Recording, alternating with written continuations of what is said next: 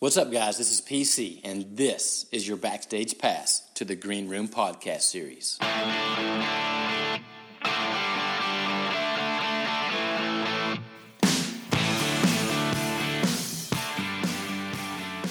What's up, guys? This is PC. You're listening to the Green Room podcast series. Our guest today, I'm super excited to have the principal of Smyrna High School, Dr. Sherri Southerland. Sherri, how you doing this morning?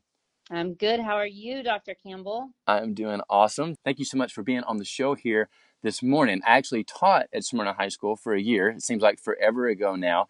And so you were an assistant principal then. And so it's cool now to see your journey and for us to be able to connect again years later down the road with you now as the principal of Smyrna High School. Absolutely. You just never know what's going to happen. Yeah, that's the exact truth. That's the exact truth. And so share a little bit about your history, your experience in education, and what led you to this point where you are today now as the principal. Yes. So this is my 21st year in education. I started out teaching middle school in Nashville, just down the road. I was there for 3 years. I tell everybody I think it was probably the best 3 years I could have had as an early educator because I learned so much in those 3 years.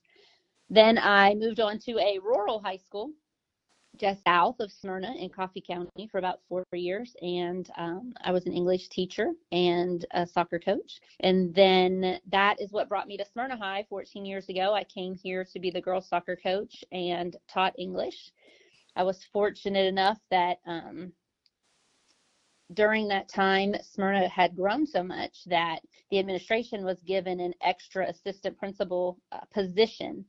And so at that time, Mr. Rakes, the godfather of Smyrna High, he was able to give me that position and offered it to me. And so, here we are now. All these years later, I've been at Smyrna for 14 years now.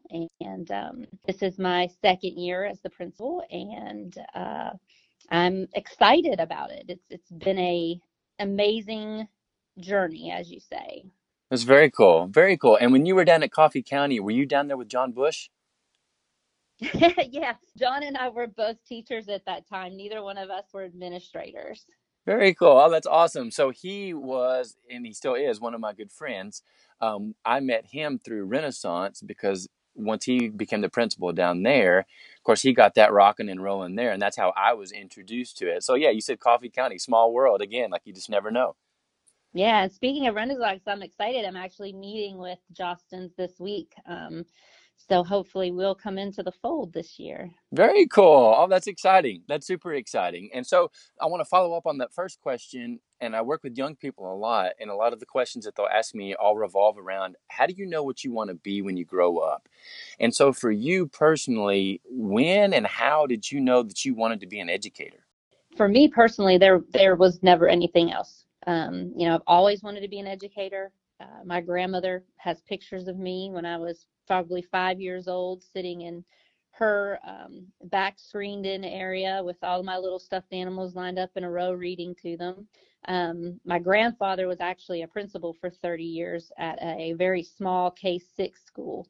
So he served as a teacher in the morning, and then in the afternoon, he was the principal. The funny thing about that is he has written me notes over the years and before he passed away, and I have a note he sent me and I have it framed with a picture of he and I, and it is with his actual diploma from the 1950s when he received his master's degree in administration, and it says, "I always want you to remember your pap never wanted you to go into this." So it's just always been there. I can honestly not say I've ever really wanted to do anything else. That's very cool. Very cool. And so let's talk about now you're in your second full year as the principal at Smyrna High School. And one of my good friends talks about in coaching with basketball from being an assistant coach to being a head coach. And he talks about the 6 inches between those chairs. And when you make that 6-inch move over to that head coaching chair, like the difference that it makes, right? And so talk a little bit about the challenges that come with taking over a school and your personal strategies that you've utilized for implementing change. Sure. And I'm with him, but I would probably go as far as to say it might be 6 feet. Right. You think really, hey, I've been in this assistant principal's job for a while, I think I have a pretty good grasp on what's going on. And then you make that switch, into that head office, and it is a big change. You really do not realize just how many responsibilities there are when you get put in that chair. But I will say, fortunately, I was already pretty aware of the challenges and the positives at Smyrna High when I received this position, since I've been a part of the school for so many years. So I could play off the positives that were already here and in place. Sure. And but that also allowed me to quickly try to fix some of the challenges that did exist. And one area that we as administration quickly wanted to remedy was what we felt was a relationship gap that existed. And our staff seemed to be pretty departmentalized. There was a little bit more gossip and probably negative talk, seemed to be a little bit more prevalent than the positive. Yep. And so our goal right away as administration was just to quickly implement ways of building relationships between ourselves, the staff, and the students. And, one simple way of building those relationships was just to be conscious of our words and what we say. And, we started talking to the staff about the simplicity of your words. Seem like they don't mean a lot, but it's huge. And when we continue saying things like we can't wait till Friday, or only excited for the break, the first thing we did was we had to change our vocabulary to show people that we want to be here, we want to be in this school, and that it's not just a job. Yeah, that makes perfect sense. I love that, the relationship aspect, and we'll dive more into that here in just a little bit. Right now, I want to talk about one of the biggest changes that you implemented there, and this just totally fascinates me, which is leveling throughout the majority of your courses. And you actually wrote your dissertation revolving around classroom leveling. Talk about what leveling is for listeners that maybe don't know what that is, and then why you decided to implement that at Smyrna High School. So this process began, I guess, about 3 years ago here at Smyrna, when we started to take classes that were leveled by basically ability for our core academic classes. And we started to take those levels out. I had a young lady come to my office, and she said, "Hey, Ms. Sutherland, I need to talk to you about something." And this was a young lady that I had a really good relationship with. And I said, "Absolutely. What do you need to talk to me about?" And she said, "I want you to put me in honors classes." And this young lady was someone who had always, struggled with school, struggled with academics. Her prediction on her ACT was that she would get a 15. And, I just kept asking her, "Why do you want to do this? Do you understand what you're asking for?" And she said a statement to me that will probably live with me the rest of my life. She said, "I am not learning in my classes what my friends are learning in theirs." And she was in what we called standard or standard inclusion classes. And her friends were in what we labeled as honors classes. And at that moment, it struck me that as a school and as an institution that was supposed to be here to better students, we had actually institutionally placed them into positions that were not giving them the ability to be the best that they could be. Yeah. And so that's when we started this process of removing those levels. So the first thing that we did was that we started with our English classes, and the only classes that we have based on ability now are our advanced honors or AP classes, because statistics show that your top kids have to be pushed. So our top 15% is still put into a class, basically of their own, where they're just held to a very, very high standard so that they will not digress in any way. But then the rest of our kids, the scheduling system, with our computers, they fall where they fall. So we no longer have these classes that tell kids, you're at the lowest level, or you're at the second tier, or you're at the third tier. They're all the same. It's so cool. And we talked briefly about this when I was at Smyrna there in the spring. with my son's school, he's in elementary school, and it started for him in the first grade, and they're divided by ability groups. And those kids know that, right? And then they're treated Mm-hmm. themselves, they're treated a certain way, and they treat each other a certain way, and the expectations that come along with that. And so I just think that this is awesome. What was the biggest challenge that you faced, maybe from the teacher perspective, in terms of implementing this on your campus? The positive out of this is that I was in charge of the English department for a long time at Smyrna High School. So those teachers knew that everything I do is geared towards the betterment of the kids and the betterment of the school. Sure. So I'm saying that because I was fortunate enough to start this with a group of people that knew me well, that believed in me. And I think that you have to have that. You have to have the faith of people when you implement something huge like this. Yeah. So the first year we only unleveled our English classes. And then last year we unleveled all of our classes. But what's interesting is when I would talk to teachers, I would say, you do understand that our classes like CTE, fine arts, PE, they've always been unleveled. Yep. It was just the core academic classes where we had started institutionalizing this process of putting kids, based on their ability, or what I call perceived ability, because we were telling them what their ability level was. Yeah. So we moved from the your kids mentality to our kids mentality, Love it. and the more of the we're all in this together. So now when we meet in like our PLC groups, there's much more constructive talk about common assessments and how to get kids to understand standards.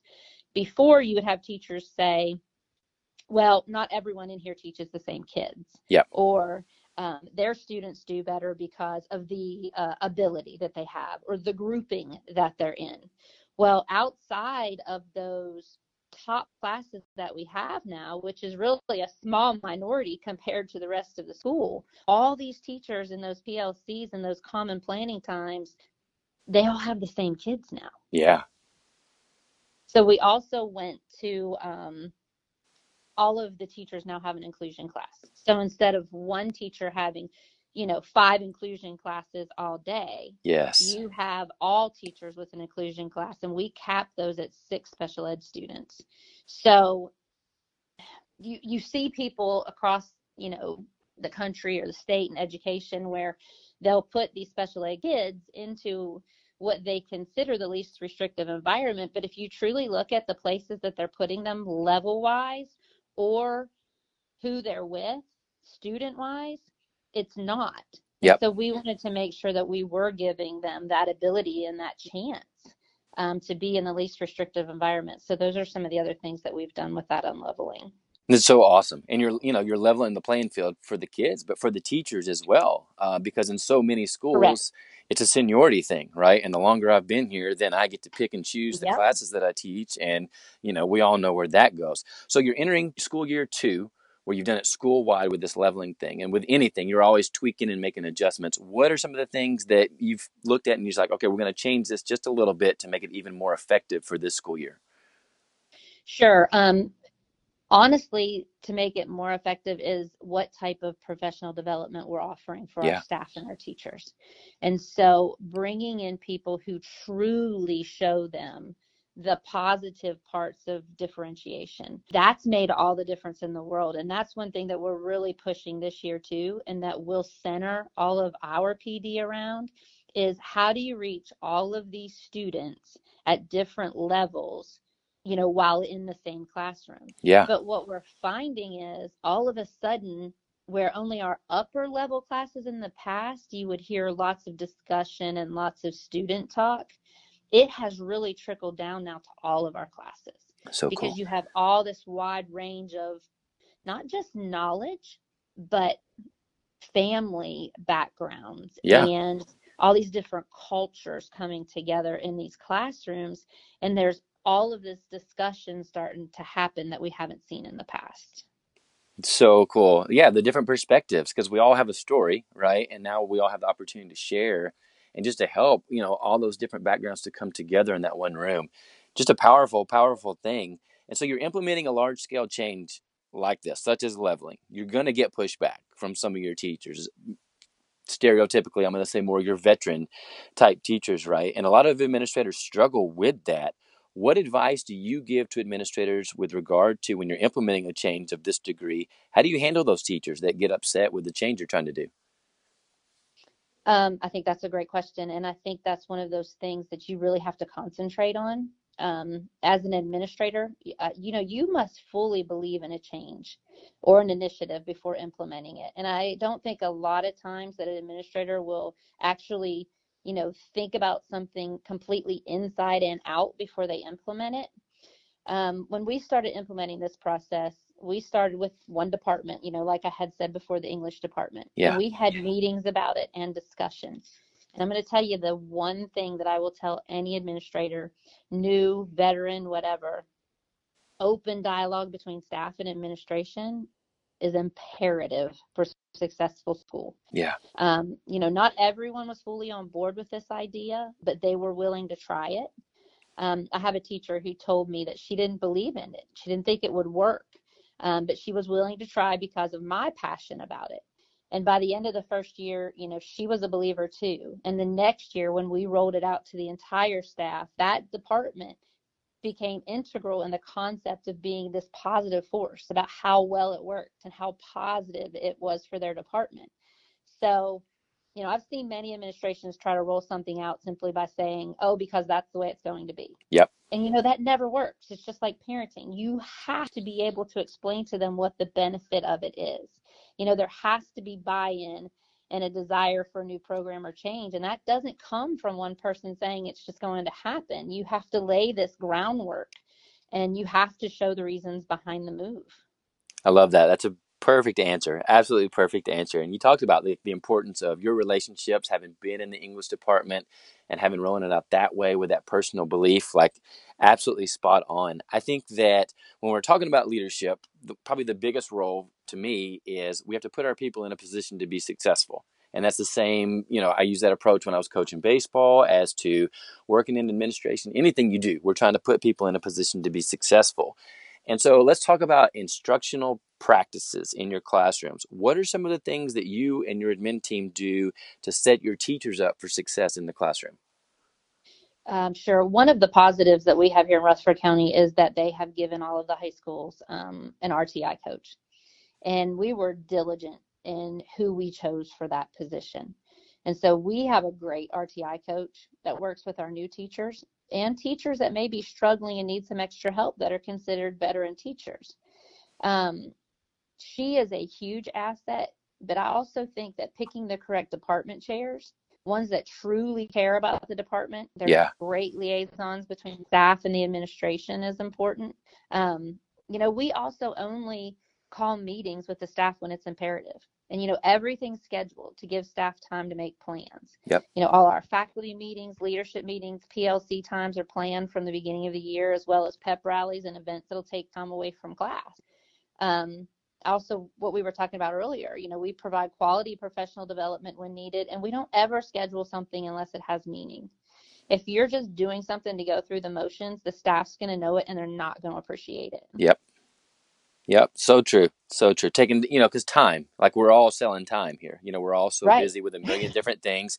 And Yeah. there's nothing worse than when we have this entire staff meeting to address something that could have been, handled on a one-on-one basis, right? It's just Correct. like, come on. No, that makes perfect sense. And so let's talk now about relationships. And you mentioned this a little bit earlier and the power of relationships to create positive culture on your campus. And you talked about being conscious of your words and the things that you say. What are some of the other things that you guys utilize to foster those relationships on your campus?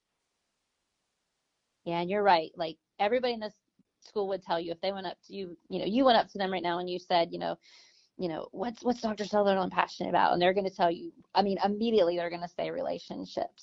We work hard, but we play hard together as well.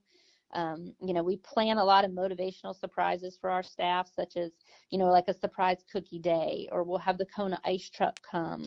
We plan family nights at school where our teachers can come in and we might have the pool open with lifeguards, or we might do a movie night in the auditorium.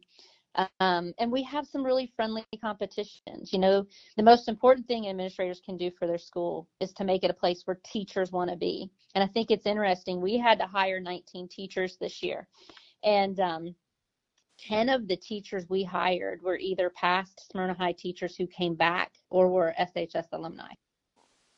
So cool. So Yeah, cool. And you said something profound right there. We have to make it a place where teachers want to be. And it's so funny that you say that, because I was just in Missouri and I was just working with a group of educators over there, and we talked about this exact thing. And I was sharing with them, there was an elementary school down in Mississippi that last week had their first day of school, and every single staff member dressed up as a Disney character. And I was just like, you talk about the wow factor, right? Can you imagine being a student? Like, I want to go to school there, right? You know, and I'm a 40-year-old man. And so do you think that those kids were excited to come back to school the next day? Well, for sure they were, right? And so how do we do that for our teachers? And that's exactly what you're talking about there. We have to make it a place where our teachers are excited to come to school. And obviously that's something that you're creating there. If you've got teachers that are coming back again, to have that atmosphere, have that environment, and those family nights.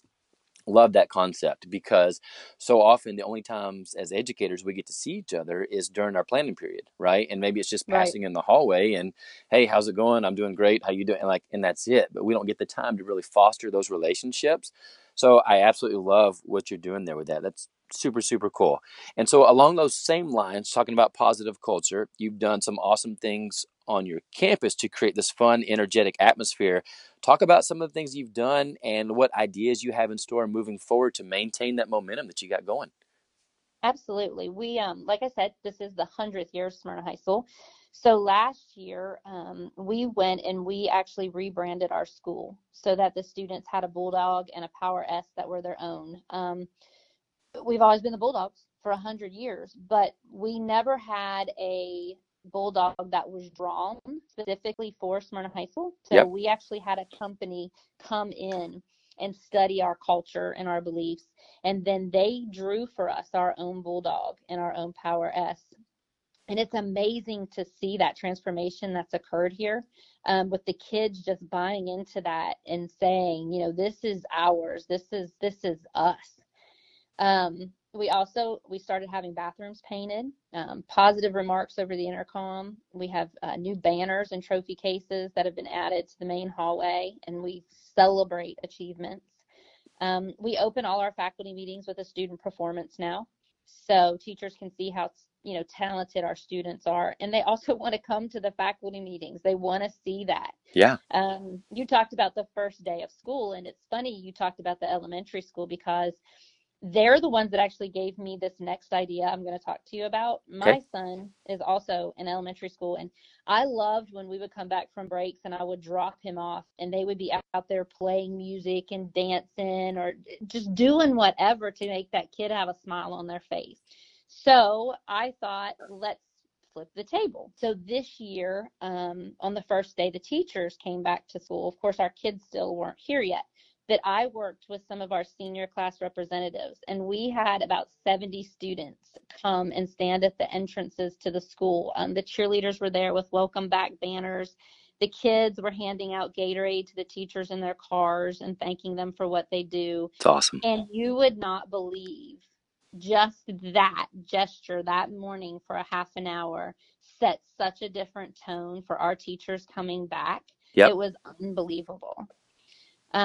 We also, you know, our football players and cheerleaders went to the last day of band camp this year.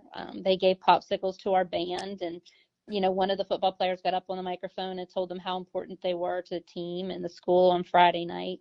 There's just a lot of things that are so simple when you think about it, that don't really even cost any money. Yep. It's all just about relationships and telling each other what you mean to each other. So true and so powerful. You know, it's a little, we all want to be appreciated. We all want to hear, you know, like that somebody notices the things that we're doing. And I just love that. Like you said, so many super cool things. And I actually just I got a new guitar case. And so I've got my Bulldog family sticker on my guitar case. So I Yeah. carry you guys with me everywhere that I go now. So yeah, very, very cool. One of the cool things that you do as well at the beginning of the school year, you divide your staff into, I think it's 4 different teams for this year-long competition thing. Explain, like, what is that all about and some of the activities that go along with that? So, as you and I have both talked about, having a coaching background, competition is huge for Yep. human nature in general. And what you find when you get onto a high school campus the size of this one, and you have, 150 staff members and 2,000 students, is that they become very departmentalized, or they only talk to the people that their classrooms are located around. Yep. So, and as well as our administrators are usually over certain departments. So they become familiar with the teachers in those departments, but not so much the other ones. So what I decided was that at the beginning of the year, and this is our second year doing this, I have 4 assistant principals, that we would do a draft. And so we take the faculty list, and the administrators sit in a room, and these APs will literally do a draft. Yeah. And they pick their teams for the year. So our colors are purple and gold. So we have purple, gold, white, and black. Okay. And we started out this year in the gym, and those teams competed against each other in a big team building exercise. And we did anything from the hula hoop to the egg on the spoon race to musical chairs to a 3-on-3 tournament. And then we carry that with us the rest of the year. So they might get, like today, I could send out a remind message and say, the first 5 people on a team to go to Max Graveyard, which is, our past Bulldogs, and send me a picture of all of you together, will win first place. So they just never know when something's going to be thrown out there. But they also bring them together with a group of teachers that they normally wouldn't be that close to, Sure. because they're literally divided from all over the school. And you'll see teachers hear other teachers or see teachers do things in these competitions that they never thought they would do. And it just brings a whole new light of their personalities to each other. That's so cool. And so at the end of the year, what are we competing for? It is kind of funny you asked that, because it's just as of right now, we don't have an official trophy, but Coach Messerly won the competition last year. Okay. And so his team decided to write their names on a solo cup. So right now we're passing that around. Oh my gosh. That's so fun. I love it. And now you're on a team as well, right? I'm not. I actually do most of the judging, and I'm the one Oh, that okay. usually sets up all of the activities that happen. So Gotcha. no, I stay impartial on this one. I get to watch and I get to laugh a whole lot. Gotcha. Oh, that's awesome. I love it. And so fun and so powerful too, because, you hit on so many things there with, the different departments and people just getting to interact. And again, we're creating these fun activities. Let's get to know each other on a personal level, as opposed to this professional, the teacher only stuff that a lot of times we're forced to do throughout the school year. So I absolutely love what you do there with that. Last question I want to talk to you about. You've got year 1 under your belt now as the principal of Smyrna High School. What are you most excited about for year 2 moving forward? We were fortunate enough that we applied to be a part of the Cambridge program. And the Cambridge program is definitely what I'm most excited about this year. This is an internationally recognized program. It challenges students in a unique way while preparing them for life beyond high school. These classes involve large amounts of class discussion, and then they merge that with course objectives and with an awareness of the world. So at the end of each Cambridge course, these students test for college credit. Those earning what's called the ACE diploma, they'll have many doors open for them around the world Yeah, when considering which college to attend. So it's really exciting that we're able to offer this program, the first in Rutherford County, and I just cannot wait to see what it does for our kids. that's awesome. And to be a trendsetter in Rutherford County, as you know, that's a big deal to be able to do that. And so for people that aren't familiar with the Cambridge program, what is that, like an elective style class? Is it in a certain department? How does that work? So it is very similar to the International Baccalaureate program. What we're offering right now, so the freshman year, as they're coming in, they'll have a reading and research class. And so they actually are taught how to research efficiently and then how to write about it. And then we also have a Cambridge PE class. And from what I've been told, we may be the only second or third school in the nation to have that. So it's a mixture of not just physical education, but they dive into the psychology of team sports and what's the meaning behind successful teams and unsuccessful teams. So it's really cool. And then we're also offering a U.S. history and an upper level math and a Spanish class this year. So cool. How many different opportunities can we give our kids to have these awesome experiences, right? And that's exactly what you're Correct. doing there with for your kids and for your teachers too. Like, you're just absolutely crushing it. And so I just want to say thank you for your time. I know how busy you are, and there's a million things going on, especially at the beginning of the school year. And I appreciate your energy. I appreciate your passion. I appreciate everything that you do for the world of education. Well, thank you. And I appreciate what you do. And your excitement definitely feeds off onto the rest of us. So thank you for doing For sure. And you try to keep Caldwell in line for me, okay? that. All right. Thank you. Guys, you've been listening to the Green Room podcast series. Thank you so much for tuning in. If you enjoy the podcast, if you do me a huge favor, if you would rate it, subscribe to it, and then share it with a fellow educator that you think might enjoy it as well. Chase your dreams, kids.